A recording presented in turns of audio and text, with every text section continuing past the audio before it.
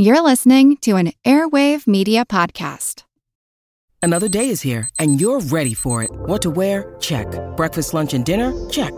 Planning for what's next and how to save for it? That's where Bank of America can help. For your financial to-dos, Bank of America has experts ready to help get you closer to your goals. Get started at one of our local financial centers or 24/7 in our mobile banking app. Find a location near you at bankofamerica.com/talktous. What would you like the power to do? Mobile banking requires downloading the app and is only available for select devices. Message and data rates may apply. Bank of America N.A., member FDIC.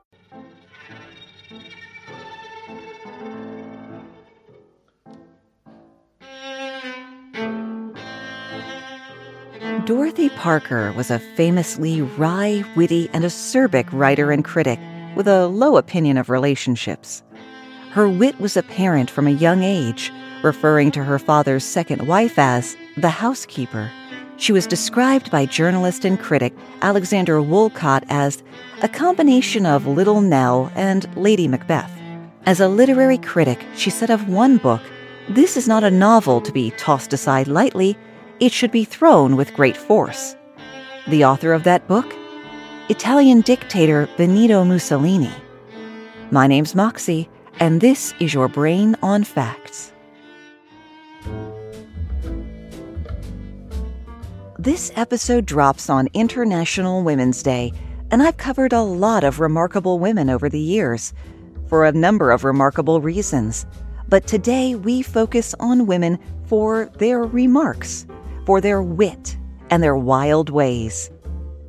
Tallulah Bankhead is a name that I've known for many years, but never really knew anything about her.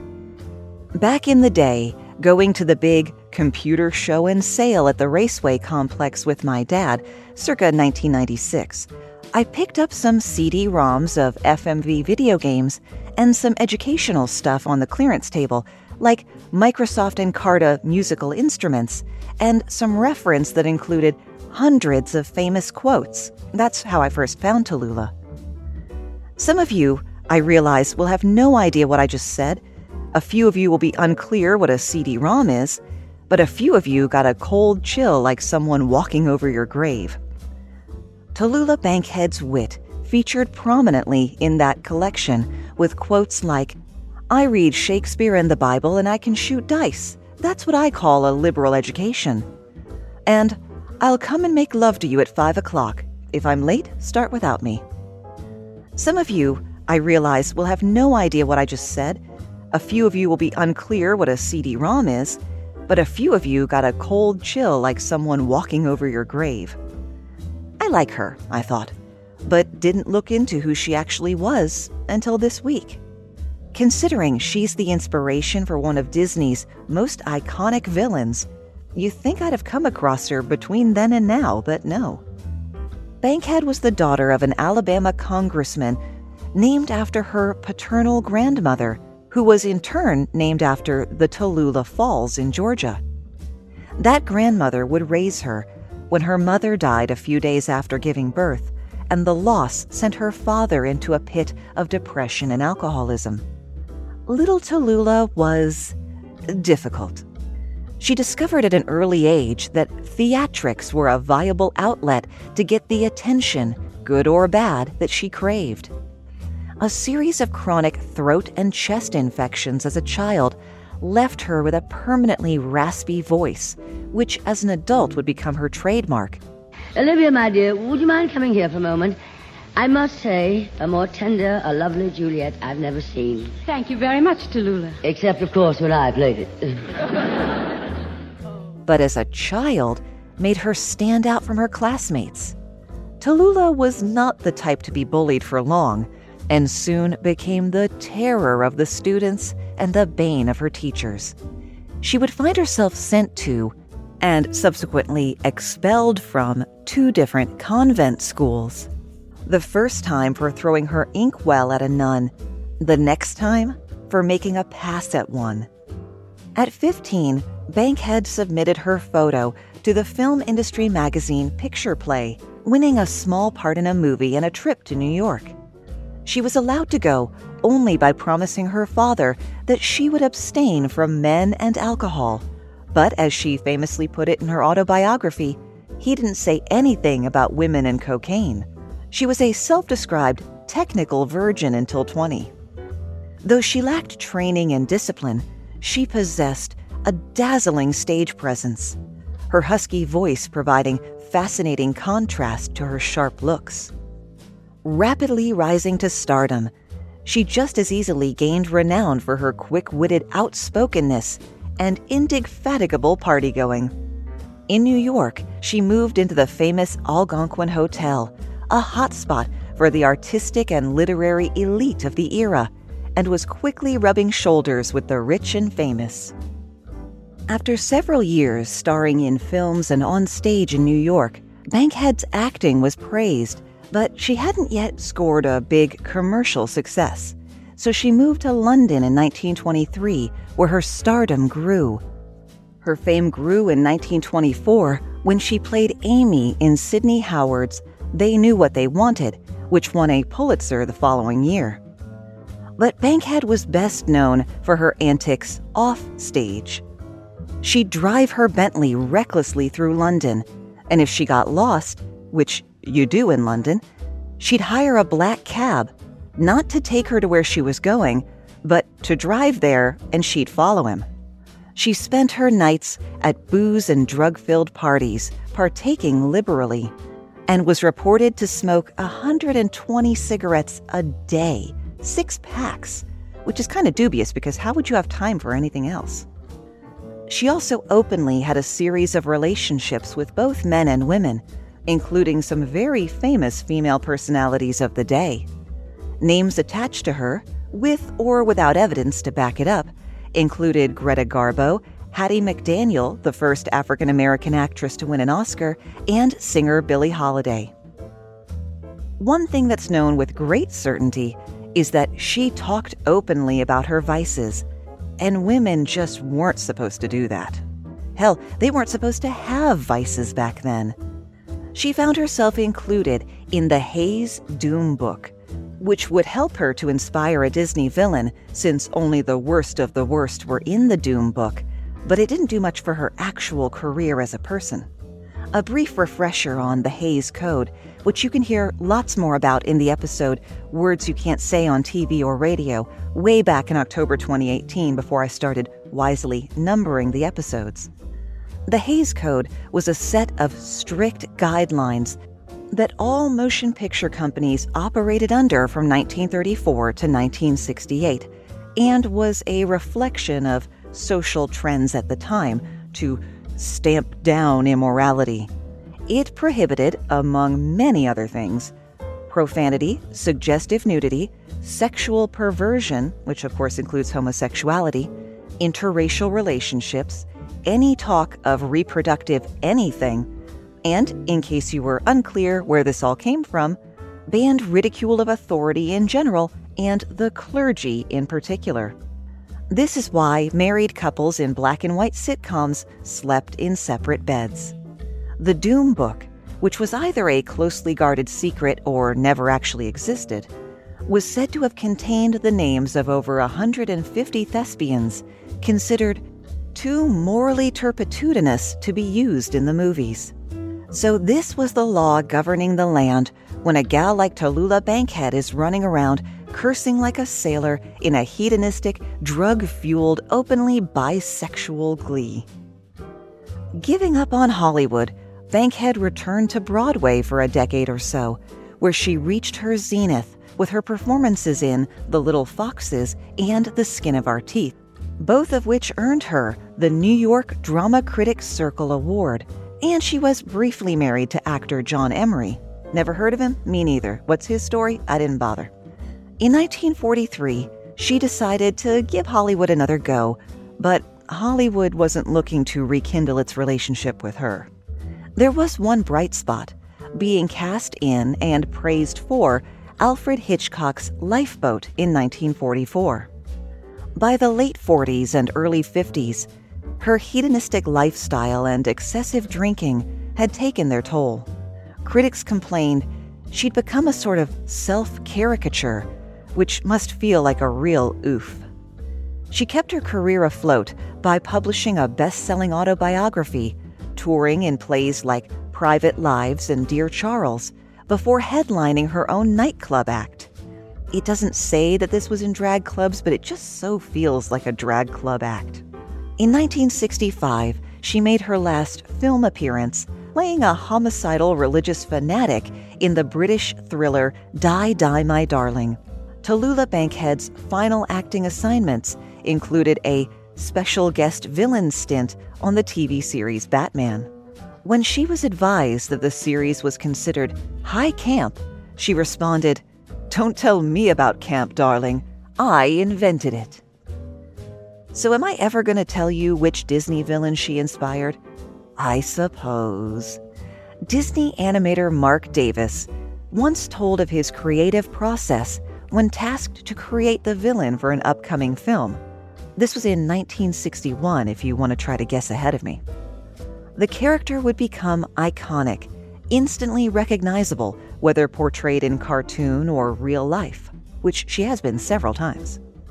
Davis looked to real-life bad girls, and while there were a number of different people he kept in mind while creating this villain, one name rose to the top again and again: Tallulah Bankhead. So no matter if her movie or Broadway career is forgotten, she will always live on as Cruella de Vil. My little history and fun trivia podcast is what's considered evergreen content, meaning it's not necessarily tied to a specific moment in time. You can listen to any episode anytime and it's, equally relevant. But at the same time, I can't ignore what's going on in the world. It's also really good to provide an alternative to news of the day, an educational escape, if you will. But I can't ignore what's going on in the world, particularly not if war were declared. And 2 weeks ago, war were declared with the Russian invasion of Ukraine. So over at yourbrainonfacts.com/merch, I've created a t-shirt in support of Ukraine, emblazoned with the now famous, as far as we know, last words of the defenders of Snake Island, who said, "Russian warship, go f*** yourself." But it's in Ukrainian, so you can, wear it to work. Asterisk, I'm not responsible for you being fired for wearing "go f*** yourself" in Ukrainian on your t-shirt. But every last cent I receive from the sale of those t-shirts will go to the Ukrainian Red Cross, and I'll add in that much more of my own money on top of it. So go to yourbrainonfacts.com/merch. It will take you directly over to my TeePublic store. And to the person or persons who bought a whole bunch of shirts over the weekend, at me on social media. You bought more shirts than I've sold over the last 4 years. I'd really like to know who you are so I can just say thank you personally. When she was good, she was very good. But when she was bad, she made film history. Whether making films, writing plays, or flirting with the camera, Mae West was undisputably the most controversial sex siren of her time, and even landed in jail because of it. She was the queen of double entendres on and off screen. I see a man in your life. What, only one? I changed my mind. Yeah, does it work any better? Oh, well, I'm caught between two evils. I generally like to take the one I never tried. I am delighted. I have heard so much about you. Yeah, but you can't prove it. You know the joke, is that a gun in your pocket, or are you just happy to see me? Yeah, that was West in She Done Him Wrong in 1933. Mary Jane West was born in Queens, New York in 1893 to a boxer-turned-cop and former corset and fashion model. That is, 2 separate people, by the way. The acting bug bit the heck out of her when she was tiny, with West bringing home talent show prizes beginning at the age of 5. At age 12, she became a professional vaudeville performer. She was secretly married at age 17, but only lived with her husband for a few weeks, though they wouldn't legally divorce for another 31 years. The adult West was rumored to have secretly married another man, but on the whole, she preferred her men younger. Her long-term partner, Paul Novak, was 30 years her junior. West was also rumored to have worn custom 8-inch platform heels because she was only 5'2". 2 tangents. I would have massive respect for anyone who could even stand in 8-inch platforms, let alone act. Most stripper heels are only like 4-inch platforms. And that's something all the women in today's discussion have in common. They're all my size. Something about being tiny in the world just makes you sassy. In 1926, under the pen name Jane Mast, West wrote, produced, and starred in a play called Sex, about a sex worker wanting to better her situation by finding a gentleman of independent means to marry well, if not wisely. Mae West was arrested and sentenced to 10 days in jail and a $500 fine, charged with obscenity and corrupting the morals of youth. The rumor mill went into overtime when she was behind bars. People claimed she was permitted to wear her silk underpants instead of prison issue, or that the warden wined and dined her every night. West was set free after serving 8 of the 10 days, and remarked to reporters it was the first time I ever got anything for good behavior.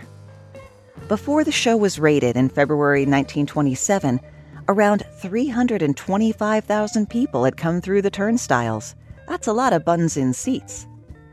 Not bothered in the slightest, and probably keenly aware of all the free publicity she just got, West appeared in a string of successful plays, including The Drag, a 1927 play that was banned from Broadway because of its homosexual theme.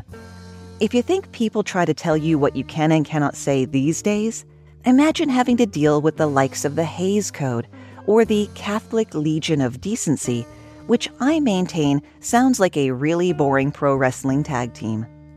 She was an advocate of gay and transgender rights, which at the time was generally thought to be the same thing. Her belief that a gay man was actually a female in a male body was progressive for the time, but ran counter to the belief that homosexuality was an illness. Her next play, The Pleasure Man, ran for only one showing before also being shut down. This time, the entire cast was arrested for obscenity, but they got off thanks to a hung jury. West continued to stir up controversy with her plays, including the Broadway smash Diamond Lil in 1928, about a loose woman in the 1890s. Dominating the Broadway scene was nice and everything, but West had her sights set, well, to the West and Hollywood. She was 38 years old at the time, an age when usually the phone stops ringing for actresses.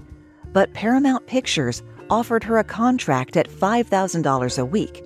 That's about $80,000 now. And, luckily for all of us, or I might not be talking about her right now, they let her rewrite her dialogue. You were wonderful tonight. I'm always wonderful at night. Aren't you forgetting that you're married? I'm doing my best. What's the good of resisting temptation? There'll always be more. Her first film, Night After Night, set the tone for her on-screen persona right from Jump Street. Her first line, where a hat check girl says, "Goodness, what beautiful diamonds," to which she replies, "Goodness had nothing to do with it, dearie." Within 3 years, she was the second highest paid person in the United States. Not highest actress or thespian, highest paid person, second only to publishing magnate friggin' William Randolph Hearst. Mae West not only created her own career, but she insisted a young Cary Grant be cast opposite her, putting Grant on the road to his Golden Age icon status. That was 33's She Done Him Wrong, which contains her most famous quote, "But I'm sorry to tell you, you've been saying it wrong your whole life." Yes, your whole life. You've seen it parodied in cartoons and TV shows for forever. The line isn't, "Why don't you come up and see me sometime?" It's, Why don't you come up sometime, see me? "Am I being painfully pedantic to the point of pointlessness?" Yes. That's all. The public loved Mae West, but her blunt sexuality on screen rubbed censors the wrong way, no pun intended. In 1934, they began deleting overtly sexy lines and whole scenes from her films. Not about to take that lying down, again, no pun intended, West doubled up on the double entendres, hoping the censors would delete the worst ones and leave her the others. More controversial films followed. West was already 50 when she made The Heat's On, but her youthful look and, of course, her stage presence made the film a cult favorite. She also got herself banned from the radio for a sketch about Adam and Eve opposite Dawn Amici, was on television a few times, and even recorded 2 successful rock albums, decades before the late Christopher Lee started doing heavy metal. Bonus fact, Cassandra Peterson, aka Elvira, Mistress of the Dark, who, if you haven't seen the Matt Baum episode about her on YouTube, do check it out, link in the show notes. Cassandra Peterson, aka Elvira, Mistress of the Dark, was once the lead singer of an Italian punk band.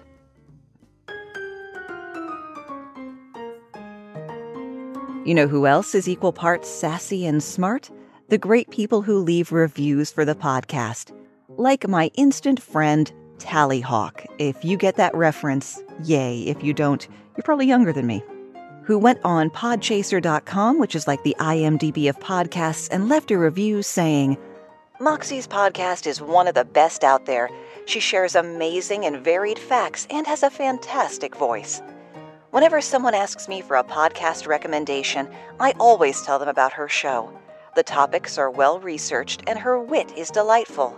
Best of all, there aren't multiple people talking over one another, making things difficult to hear. Everyone should add this podcast to their list. Thanks for providing so much educational entertainment." And thank you, Tallyhawk, for taking the time to leave a review, even though it required extra steps. And of course, if you want to hear your opinion read on the show, leave me a review on your podcast player of choice or at podchaser.com. And of course, we do need more reviews for the Your Brain on Facts book, available at local booksellers now. Now, Tallyhawk's a very clever person because they know that sharing the show is the best way to support your favorite podcasters.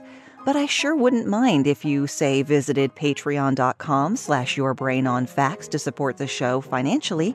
Or if you want to do a one-and-done pass by the tip jar, I'm also on Ko-fi, which is ko-fi.com. I always used to call it Ko-fi. ko-fi.com/yourbrainonfacts. And now a word from our sponsors.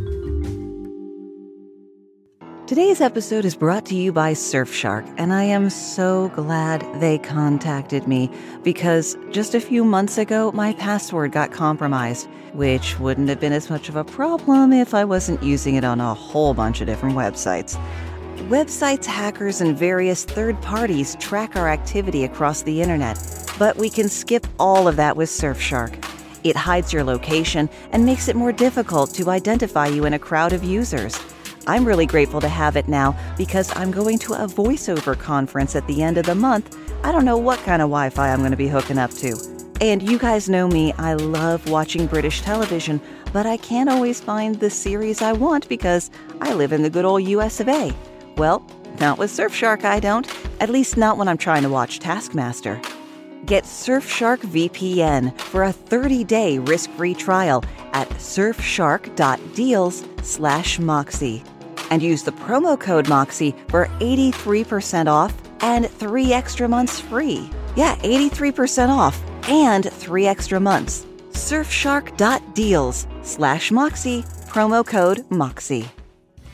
When you need mealtime inspiration, it's worth shopping Kroger, where you'll find over 30,000 mouth-watering choices that excite your inner foodie. And no matter what tasty choice you make, you'll enjoy our everyday low prices, plus extra ways to save, like digital coupons worth over $600 each week. You can also save up to $1 off per gallon at the pump with fuel points. More savings and more inspiring flavors make shopping Kroger worth it every time. Kroger, fresh for everyone. Fuel restrictions apply. Everybody shush! William Shatner has something to say. Cat and Jethro, box of oddities. What do you do when the woman you love dies? Well, of course you dig her up and you live with her. Aww. The show examines weird things. There are plenty of old photographs from this time period of children out in the streets playing in and among the dead horse carcasses. Oh, I miss those days. Things used to be so much simpler. Cat and Jethro. Then there's the urine wheel, which sounds like a really bad game show. They've done weird things. Cat and Jethro, Box of Oddities. That is really mysterious. Join Cat and Jethro Gilligan Toth for the strange, the bizarre, the unexpected, as they lift the lid and cautiously peer inside the Box of Oddities. The Webby Award-winning Box of Oddities podcast from Airwave Media.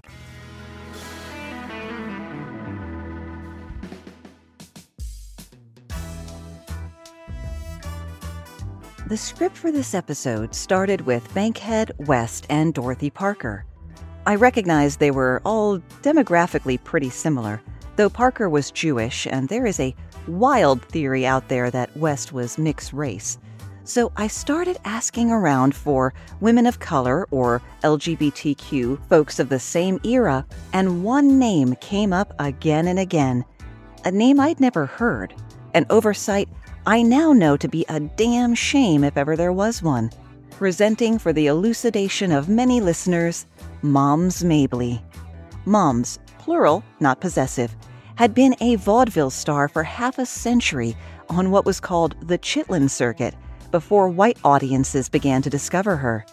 Her trademarks were her old lady persona, complete with house dress, dust cap, and waddling shuffle, and her raunchy, man-hungry humor, which is funny in a few ways when you consider she was an out and proud lesbian. Although Moms spent her professional life making people laugh, her personal life had more than its share of grief. If you're not in the mood for tragic backstory right now, and I totally understand it, go ahead and hit your Jump 30 button. Born Loretta Mary Aiken in North Carolina in 1894, Moms was the granddaughter of a slave and one of 16 children. She was the victim of rape twice before the age of 14, once by an older black man and the other time by the town's white sheriff. Both incidents resulted in pregnancy. Both babies were given away. Loretta's father, a volunteer fireman, had been killed when a fire engine exploded, and her mother was hit and killed by a truck coming home from church on Christmas Day. Her stepfather forced her to marry a man she didn't even like, one assumes to pare down the number of dependent minors in the house. At the age of 14, Loretta ran away to join a minstrel show. A young girl out in the world on her own would normally be a recipe for disaster, heartache, and suffering, but she'd had enough of that already, thank you very much. She took the name Mabley from her first boyfriend and acquired the nickname Moms later on, possibly for her maternal attitude and maybe as a nod to her grandmother, who was no nonsense but always supportive. She was only in her early 20s when she devised her old lady character, and she kept that persona up until her actual age exceeded the character. Like all who played vaudeville, she had multiple gifts: dancing, singing, joke-telling. Boy, don't you wish actors these days could also play like 5 musical instruments and dance like the Marx Brothers used to? Unlike many of her contemporaries, though, she had a gift for crafting original material far stronger than the stock routines that others were touring with.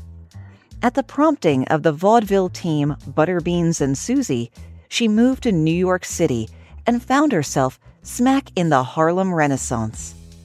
"I never went back across the Mason-Dixon line," recalled Mabley, "not for another 30 years. Toward the end of her life, Mom said of the South, "There were some really horrible things done to me. I played every state in the Union, except Mississippi. I won't go there. They ain't ready." She hardly needed to back then anyway. Playing the Apollo so often, she could probably have gotten her mail delivered there. There used to be a showbiz expression, "It won't play in Peoria," meaning something that will not be successful for a wide, Joe Everyman, read white audience. And moms certainly fit that bill. She talked about sex constantly. Now that's not surprising from female comics these days. It can still make for a shorter than necessary career because it's not as acceptable as it is for the male comics. But unlike the male comics of Mom's day, she came at her jokes sideways with a double entendre or a well-placed pause to let the audience fill in the gap, rather than the straightforward use of obscenity that would become popular with later comics like Richard Pryor. They sent for me and sent me an airplane ticket. Now, I ain't scared of an airplane. I'm no square, but sure enough, no sooner than I got in the plane, they strapped me down. The plane ain't got up no ways hardly for something would clunk up in my head like that. I ain't heard nothing since. Both ears stopped up. Oh, I was so sick. I said, honey, the stewardess comes. I said, honey, my ears is all stopped up. She said, here's some chewing gum. I chewed that. That ain't unstopped them. I said, do something for me, honey. I'm dying. She said, drop your jaws. And I misunderstood her. They grounded me in Baltimore, yeah. Although Loretta herself was a lesbian, Moms was a dirty old lady with a penchant for younger men. She made fun of older men, ridiculing the ways they wielded authority over women as their sexual powers declined. Her signature line was, "Ain't nothing an old man can do for me but bring me a message from a young man." She moved from vaudeville into films, but Hollywood wasn't exactly rolling out the red carpet for black actors and filmmakers. That's okay, they said. We'll do it ourselves.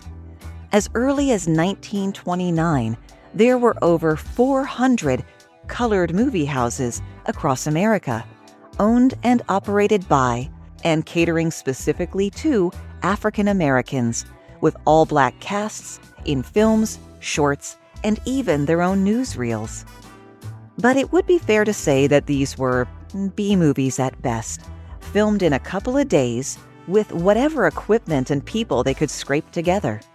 Hell, most scenes were shot in one take, because editing requires equipment, time, and money. Where they really shone, though, was in their musical numbers, crafting scenes that would have shamed MGM or Warner Brothers if only they'd had a budget. Comedian Slappy White remembered, "It wasn't hard casting the actors. All of us were out of work before the picture started, and we would all be out of work again as soon as it was finished." Mom starred in 1948's Boarding House Blues, where she played landlord to a building full of rent-dodging vaudeville performers, which is an amazing premise. The film also showcased Crip Hurd, a tap dancer with one arm and one leg. But the best thing about Boarding House Blues? You can actually watch it. It's on the free Tubi app, not a sponsor, and there's a link in the show notes. I'm going to watch it as soon as I can make myself sit down for an uninterrupted 90 minutes. Watch party, anyone? Now, film was nice and everything, but it was vinyl records that gave Moms the boost she needed to expand her audience. Comedy records were the thing in the early 60s. Her first vinyl appearance had come a few years prior with 1956 Vanguard Records' release, A Night at the Apollo. The album is a fascinating social document with liner notes by Langston Hughes. Of the many other noteworthy things about that album is the fact that Moms wasn't paid for it. She was understandably reluctant when the Chess brothers asked her to cut an album with them. Phil and Leonard Chess were Jewish immigrants who arrived in Chicago a few months prior to the stock market crash, who were able to buy some South Side bars after the end of Prohibition. Their Macamba Lounge became the hot spot for booking live music, mostly rhythm and blues, which drew in the biggest crowds. The brothers noticed this, and that the acts who had people lined up around the block weren't available on records. So they started their own record company. Chess Records signed names like Muddy Waters, Howlin' Wolf, Bo Diddley, and Chuck Berry. These records delivered newfound joys for the white public and offered posterity for Chicago's African American community. Always on the lookout for what was popular with their original audience, Chess Records asked Moms Mabley to sign, but she didn't want to get screwed over again. Luckily, her manager was able to persuade her that this was on the up and up, and Moms Mabley on Stage, also known as Moms Mabley, the Funniest Woman Alive, was produced. Chicago was also the home to Hugh Hefner's Playboy Club, a venue that always featured a strong roster of black performers and plenty of well-heeled white customers. And that's where she recorded Moms Mabley at the Playboy Club. Y'all have got to see this album cover. There's a link in the show notes. If you were to listen to On Stage and then Playboy Club, you'd notice something different between the two albums. On Stage was recorded at the Apollo and opens with a thunderous cacophony of cheers as she comes on stage. Playboy Club? Not as much, because that album was recorded in front of an all-white audience. It was time for a crossover. It was also time for civil rights. Lunch counters, fire hoses, marches, all in full effect.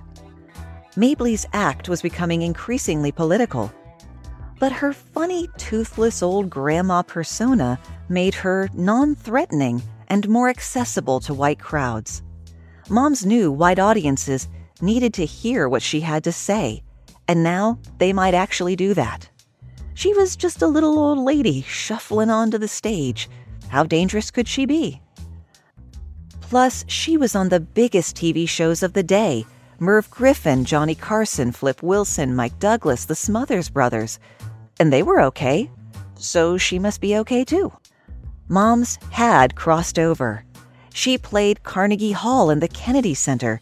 She put out more albums, including my favorite title, Young Men See, Old Men Know. She began acting in big studio films like The Cincinnati Kid with Steve McQueen, though she didn't seem to have made it onto its IMDb listing. In 1966, Moms returned to the South for the first time in over 3 decades. It didn't go great. In the middle of her show, 5 shots rang out through the theater, and Moms scrambled for cover. Thankfully, the shots came nowhere near her, originating apparently from a fight between 2 audience members. Regardless, the story made the rounds that one of the bullets had gone straight through her floppy hat. "I hadn't been in Columbia, South Carolina for 35 years, she explained, "and now bullets ran me out of town." Music became a regular part of her act, and a cover version of the beautiful song Abraham Martin and John hit number 35 on the Billboard Hot 100 in July of 1969, making Mabley at 75 the oldest living person to have a U.S. Top 40 hit. Mabley continued performing in the 70s. In 71, she appeared on The Pearl Bailey Show, and later that year opened for Ike and Tina Turner. She was finally cast to star in her own film, 1974's Amazing Grace. But sadly, during the filming, she suffered a heart attack. She received a pacemaker and was able to return to work a few weeks later, but passed away subsequently. She survived not only by her children — she had 4 other children as an adult — but by more contemporary comedians who remembered her and want to keep her story alive. She was the subject of a Broadway play by Clarice Taylor, who played one of the grandmas on The Cosby Show, 2 projects from Whoopi Goldberg, one being the comedy show that put Goldberg on the map in '84, and a documentary in 2013. And most recently, in the Season 3 finale of The Marvelous Mrs. Maisel, where she was lovingly and enthusiastically portrayed by lifelong fan Wanda Sykes. And that's where we run out of ideas, at least for today. Dorothy Parker's wit was deservedly the stuff of legend. Of the Yale College prom, she said, "If all the girls attending it were laid end to end, I wouldn't be at all surprised. It was that saucy sort of humor that got her fired from her job as a staff writer at Vanity Fair.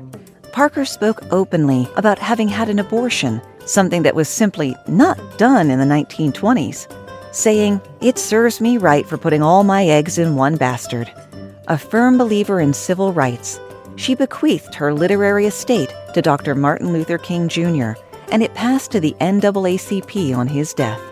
Remember, you can find the source links for the show as well as the full script at yourbrainonfacts.com. Thanks for spending part of your day with me, and stay safe, please.